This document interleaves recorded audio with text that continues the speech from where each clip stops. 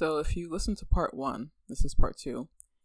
I talked about a moment on The Office where Jim is holding up a picture of himself.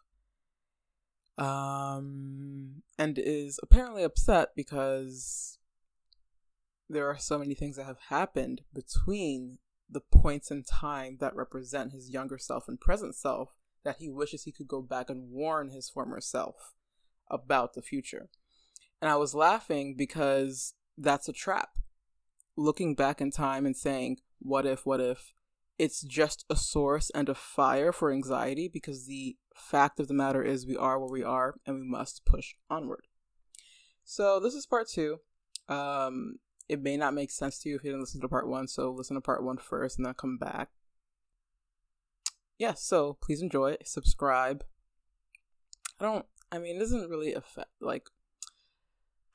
part of me wants to ask that, but then part of me doesn't care at all. So if you don't want to,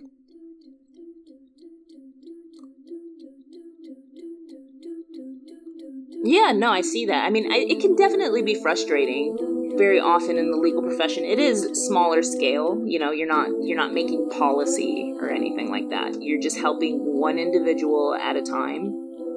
So it can feel a little bit like, wow, just very slowly, making progress.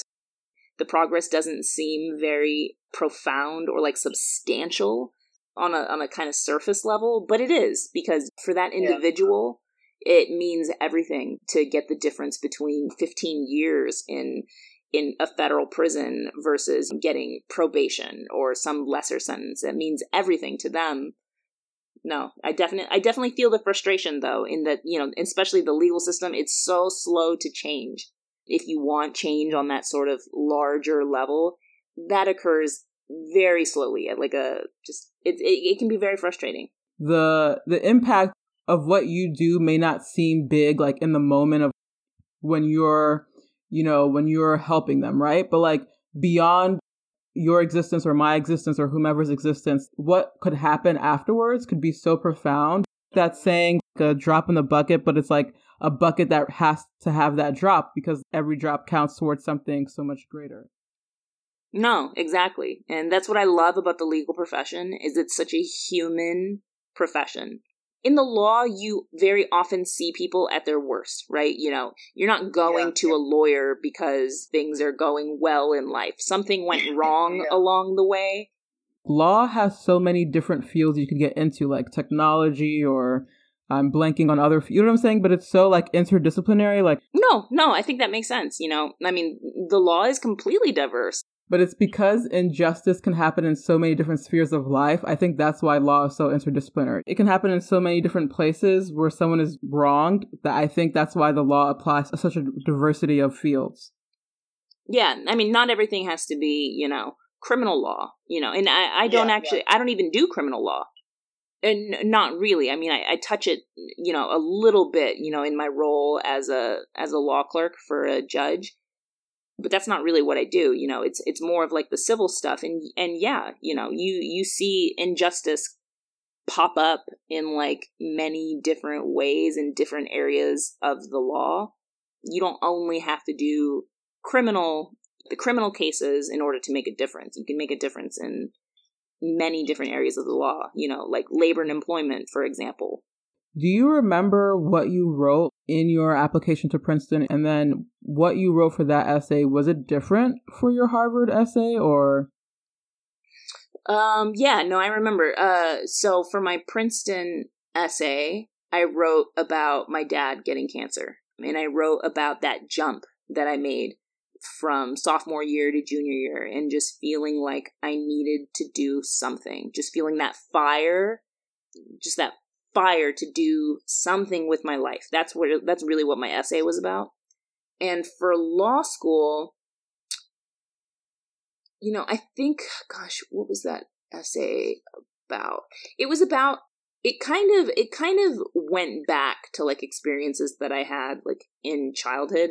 I think I was interning for the New York City Department of Corrections at the time, when I was, when it was time for me to write my personal essay for law school. And my essay was really a reflection on my time with the New York City Department of Corrections, and just kind of, observations that I made about justice and like where I come from. And because at the time I was working on I think New York City was trying to figure out how to better house transgender inmates, just because of, the extreme levels of violence that they can face if they are housed in certain areas of, the jail. And so New York City was trying to really figure that out, how to make this better. And so I was part of like a team where we were kind of reflecting on that. And just, I had, spent some time thinking about like, wow, like what it must be like to be, because, very often the people that are going to jail and going to prison are people of color, and to add being, transgender. And, this was a different time also. This was like 2011, 2012. So it was a different time back then. And just, just kind of, I reflected on that experience and just thought about all of the hardships that people have to go through. And I sort of related it back to what I went through growing up and why I wanted to go to law school. Just because, I wanted to help people, and I was tired of feeling powerless, and sort of like those themes kind of running through that essay. Yeah, that they were kind of just, there were multiple themes going on there with just like, working at a jail at Rikers Island and sort of seeing all of just like injustices that are there, like all of these sort of things that are kind of messed up, and just relating that back to my experience in childhood, and like feeling like I was powerless to help people, and sort of wanting to do that. And so I think my like summer at the New York City Department of Corrections was sort of just like a vehicle for me to reflect on like what I wanted to do, and tie that back to who I was and where I come from and where I want to go in the future. So would you say the predominant theme of that was tracing your current experience with Rikers to your childhood and feeling powerless? Or would you say the predominant theme was being someone who wants to help people? I think all of the above. Okay. I think those application essays can be so difficult, because I think a very powerful essay is when you can do all of that. When you can relate it to who you are and, what maybe your current position is. Because you don't necessarily want to just write an essay about how you grew up, you want to like tie it to a concrete experience. So for me, that concrete experience was working for the New York City Department of Corrections. So that was a good vehicle for me to sort of be reflective and tie it back to who I was and how I see myself helping people in the future with a law degree. I see what you mean, yeah. So, I mean, I want to talk a little bit about how after you graduated from Princeton, what year was it? I think it was 2013. Sorry. So after you graduated, you took a year off, you said, to go to AmeriCorps, or was it just a time to think? I was really burnt out. Yeah, me too. I was really burnt out. And so I had actually gotten into Harvard Law School while I was in Princeton. But I deferred a year because I knew I could not go straight through from 4 years at Princeton to another 3 years at Harvard. I just did not have that in me. So I needed a break. Yeah. And a lot of law schools, increasingly, they like people to have a little bit of a gap there. Just because, you get a little life experience, a little work experience. And so that's being more widely accepted. I think most people, maybe like 20 years ago or something would just go straight through. But a greater percentage of people are actually taking some time off. And law schools like that. And so I felt comfortable taking a year off just to go do something that I wanted to do. I ended up working at a public middle school in San Jose, California. And for me, that was important because I wanted to be in a position where I could relate some of my experiences to a younger generation and just kind of be, as corny as it sounds, just be a role model for them, just to kind of say, like, look at like me, like I am a Mexican woman from a very similar neighborhood that you guys are from, you know, lower income, predominantly Mexican neighborhood. And I was able to do these things. I want you guys to realize that like you can do that too. It's hard. It's, you know, blood, sweat, and tears along the way, but it is possible. And so I wanted to spread that message as much as I could. So I spent a year doing that. After that experience, then your deferment was finished and then you began Harvard Law. What would you say the most difficult part of being at Harvard Law was for you, if there was a difficult part? I think for me, the most difficult part is that the law is like learning a new language. And I didn't have any lawyers in my family, you know, so I didn't know what kinds of things are important. And so not only are you learning this new language as you're going through your course material, you're learning all these like strange Latin phrases. And it's like, what does all this stuff mean? So you're doing that, but then you're also figuring everything else out too. And like the culture is different. And I guess I would liken it. I think it's maybe similar to, you know, the transition that I made from high school to Princeton, which was, my high school was a good high school, but, you know, it's not Princeton. Princeton has it's got its own culture. And, you know, I think for people of color who are lower income, it can be quite a shock. And so I think Harvard was maybe similar in that was an experience that I had in that transition, I think, from going from Princeton to Harvard, although I did have a little bit more experience now because I was transitioning from Princeton to Harvard instead of, you know, high school in Chandler, Arizona to Princeton. I think the change was a little less dramatic, but it was still there. And so just kind of figuring everything out and like, you know, trying to realize what's important. Like, what is law review? Like, I had no idea what law review is or what clerkships are and like what kinds of things are important. And so that took some time for me to figure it out. And I actually, you know, what I'm doing right now is clerking. And I didn't even know what clerking was really until maybe like pretty late in the game. So like maybe second year of law school, third year of law school. I didn't really know the importance of clerking just because I didn't have lawyers in my family, you know, to like kind of look to and explain those things to me. So that was, I think, the most difficult is just, again, feeling like a fish out of water. You know, it's a whole new experience. You're learning a new language and you're trying to navigate everything. And it's hard when you don't have anybody to ask questions to. In high school, you said you found a community of people similar to you to connect with. Did you find a similar community at Princeton or Harvard, or was it you felt like a fish out of water? No, it wasn't the whole time. I think it is important, you know, when you're feeling that way to kind of seek those communities out. And I was lucky. I found that community in the Latino affinity group at Harvard.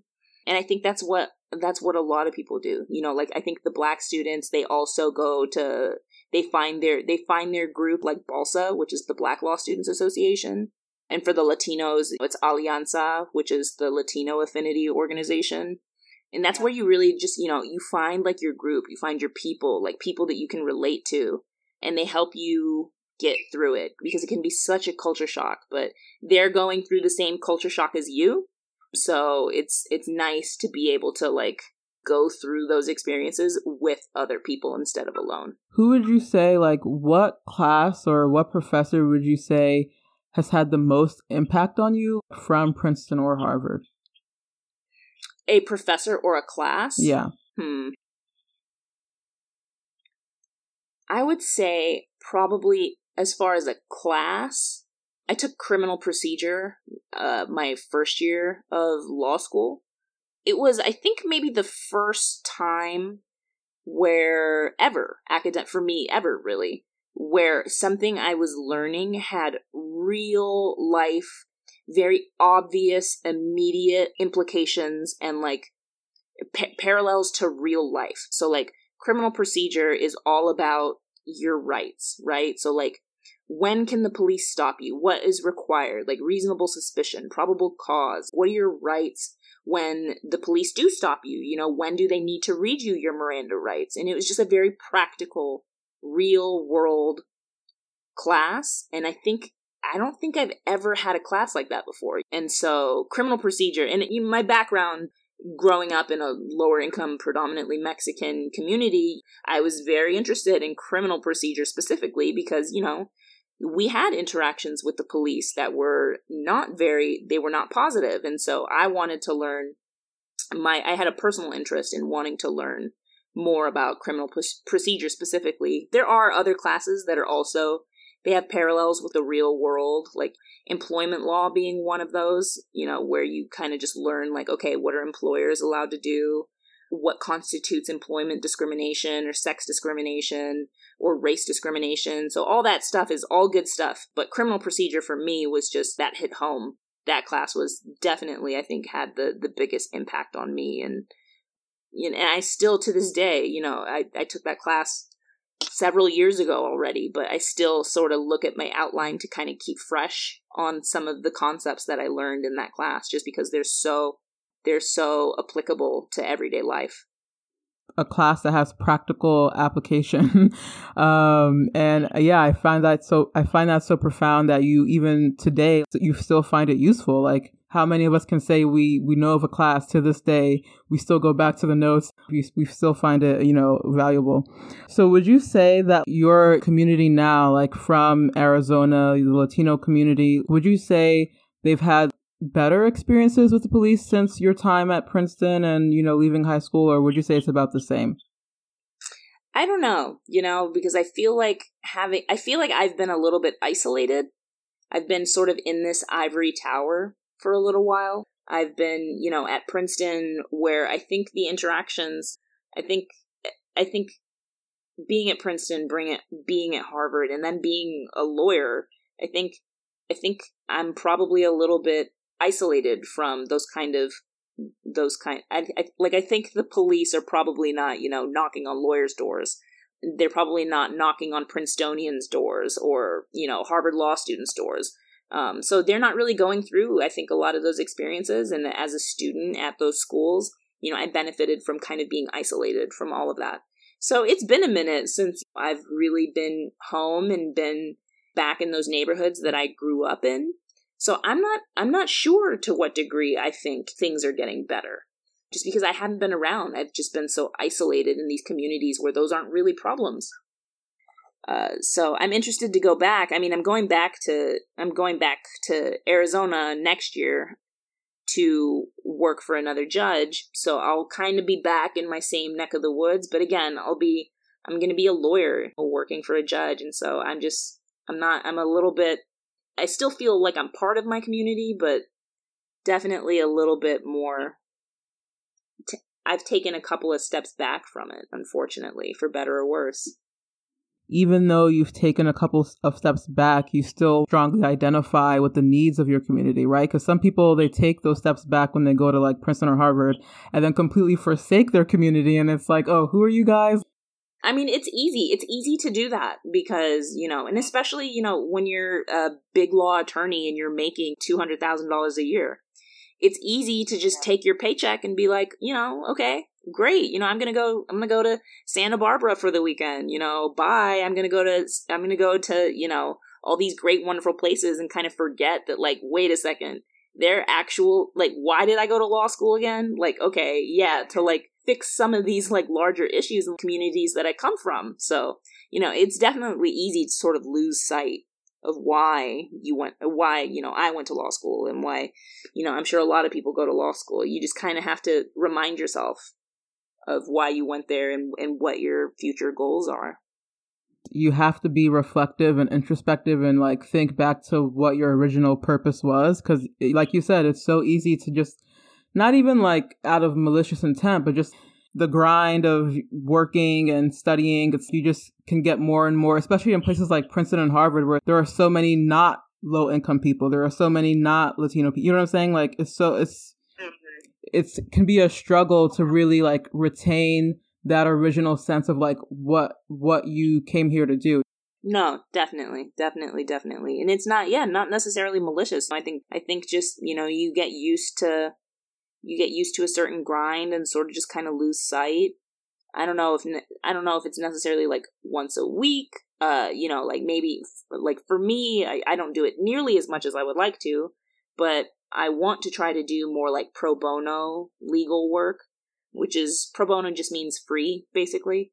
And kind of instead of being, that $600 an hour attorney, offer like free legal services to, like a community clinic that like they need help with conservatorship applications or something like that. And so that's a good way for me, at least. I don't do it nearly as much as I should, but to sort of stay involved and kind of remember like why I went to law school. Yeah. And what are conservatorship applications? People who need like not like a guardian, I don't know. The conservator is the word, but they need somebody to sort of take over certain aspects of their life just because, they might have like some kind of mental disability or a physical disability that prevents them from making certain decisions, like financial decisions or something like that. So it's a way for people, for like a loved one, like maybe like your mom or your dad, to sort of take over some of your obligations and like basically like become like a power of attorney kind of thing. Yeah, yeah. You went to Princeton, then you went to Harvard Law, and then you started clerking for a federal judge, and then you're going to move to working for an appellate judge. Can you explain a little bit the hierarchy of law? Because I'm like, those terms are foreign to me. Yeah, so, I mean, it depends what area of the law you're in, right? So, like, clerking is always really great. What I do now is, like, clerking is when you go work for a judge, and you just learn an incredible amount about how the court system works and how the judiciary works, which is different. I mean, not all lawyers are going to encounter the judiciary. Not really. There are some lawyers who, what they do all day is they make deals. So they draft contracts, and, that's very different than what maybe a litigator would do, which, they go to court more often. That's like, it's adversarial. You have one party suing another party. So, you might have occasion to go before a judge. In the litigation kind of realm, the hierarchy is, well, you have state courts and then you have federal courts. Right now, I work for a federal judge, and there's different rules for like when your case might be before a state court judge and when it might be before a federal judge. But as far as the federal judiciary, there's sort of 3 levels to it. There's the district courts, which is what I do right now. I clerk for a judge on the district court level. And then there's the appellate courts, which basically the appellate courts, they're broken up into like districts. They're broken up into circuits is what they're called. California, Arizona, Alaska and Hawaii, they're all like in the 9th circuit. So that's where I'll be clerking, is in the 9th circuit. And then different areas of the country are broken up into other circuits. So, New York is in the 2nd circuit and Florida is in the 11th circuit. And then, so you have the district courts, the appellate courts, and then you have the U.S. Supreme Court. That's really the levels to it. There's nothing really higher than the U.S. Supreme Court. So that's really it. So I'll be working for the district court, an appellate court, and then not the U.S. Supreme Court, but, I'm not closing off those options. Maybe I'll throw out an application. We'll see if they bite. Yeah, I mean, I feel like that would be so cool. I mean, sorry to sound like a fangirl, but like if you worked at the Supreme Court, I don't know, I feel like just like living vicariously through you, like that would just be such a cool experience. You know what I'm saying? I mean, there's 9 justices, right? And they each get 4 clerks. And, so there's only 36 positions. So, it's not very many. So chances are, if I threw out an application to the U.S. Supreme Court, I would not be chosen for the job. But hey, you never get a job, or you never get anything that you don't apply for. That's the approach that was my viewpoint, when I applied to Princeton, when I had, only 1 year of AP and IB grades to show any college. But so, people thought I was kind of crazy to apply to Princeton, because it's like, they're not going to take you. Like in, junior year, I had a couple of B's, like I wasn't that great in calculus, so I got a B. And so people just thought I was crazy to apply to Princeton. But you know what? You'll never get into Princeton. You'll never get into Harvard if you don't throw out the application. So that's always been sort of my my approach to doing kind of scary things. It reminds me of that Michael Scott quote, you miss 100% of the shots you don't take. I don't even know if that's Michael Scott who originated, if it's from The Office or like someone else. But yeah, that's so true. Like, it's like a cliche, but it's so important because, I mean, I feel the same way. In high school, I was so, like, my self-esteem was so horribly low that I was like, no one's going to accept me. I don't know if any college will take me. And so I applied to like as many as I could. That coming spring, everyone said yes, except Harvard, where I was waitlisted. And I was just like shocked because I was just expecting like, oh, who's going to want me? Like, and I knew how competitive it was. So I was just like, really, it's so hard to get in. Like, how am I going to get that? If I let the fear dictate my actions. No, exactly. That's what I did do, you know, in elementary school and in middle school and half of high school. I was just too scared, really, to like be in the honors classes because I thought, you know, well, nobody looks like me and I'm not smart enough. But at some point, if you want these things, you want to like pursue these certain goals, look fear in the eye and like, you know, just say, you know, whatever, I'm going to do it. Yeah, yeah. We met through community action. And when I was coming to Princeton, the options you had, outdoor action, you go out into the wilderness basically and you camp and you like hike, etc. And then community action where you do community service projects in different sectors like hunger, like soup kitchens or health or like a clinic. I'm wondering, did you already have some tie to community action or did you just prefer one over the other?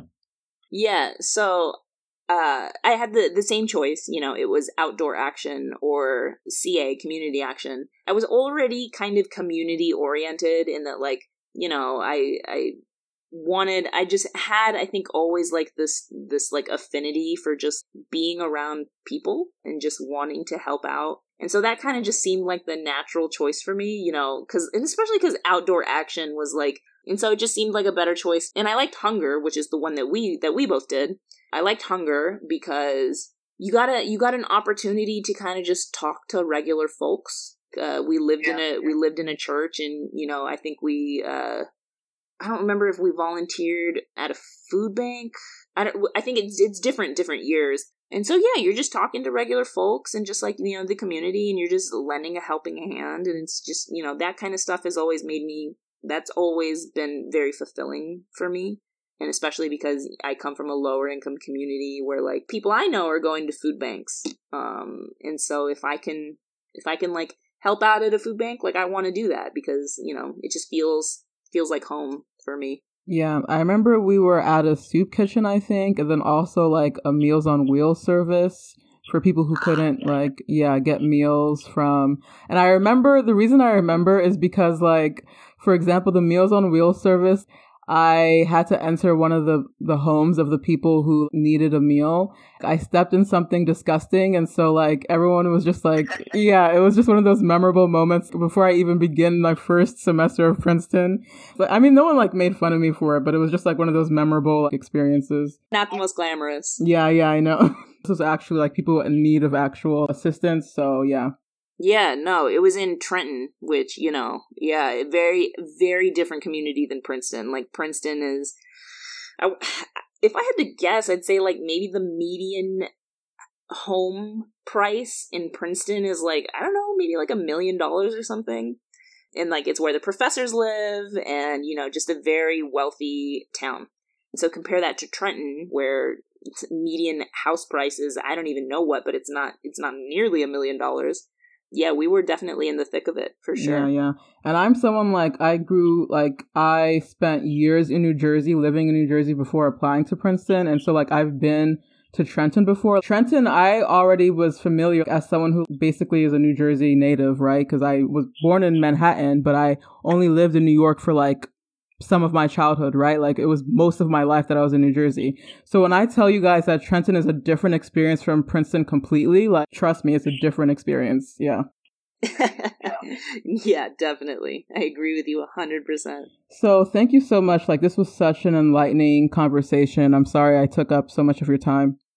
Oh, no. I mean, this is the stuff I love to do, right? You know, like to the extent that, you know, anybody can listen to, you know, anything I've done and maybe take some inspiration or just take some guidance. You know, I love doing this stuff. This is what I love doing this. So no, definitely, thank you for, letting me giving me this platform to talk about those experiences. Yeah. I mean, do you have any last, words you want to share, advice, anything like that? The thing that, that I think about often, is how my life would be different if I didn't take chances. How scary, just like utterly scary those chances can be, and just how time consuming and how, daunting. It's a lot of work, if you're in high school or something and you're maybe toying with the idea of like throwing out an application to, like UCLA, which is like, a very good public university, or throwing out an application to, Princeton, which is a very good private university. And it's hard because, it's a long game. You gotta get good grades in every class, and you gotta like put in the work for extracurriculars, and like, so it's hard when, it's a day in, day out kind of grind for a chance, just a chance at those places. So, I would just say, just keep going. I've found that most of the time in my life, when I really put in that work, good things happen.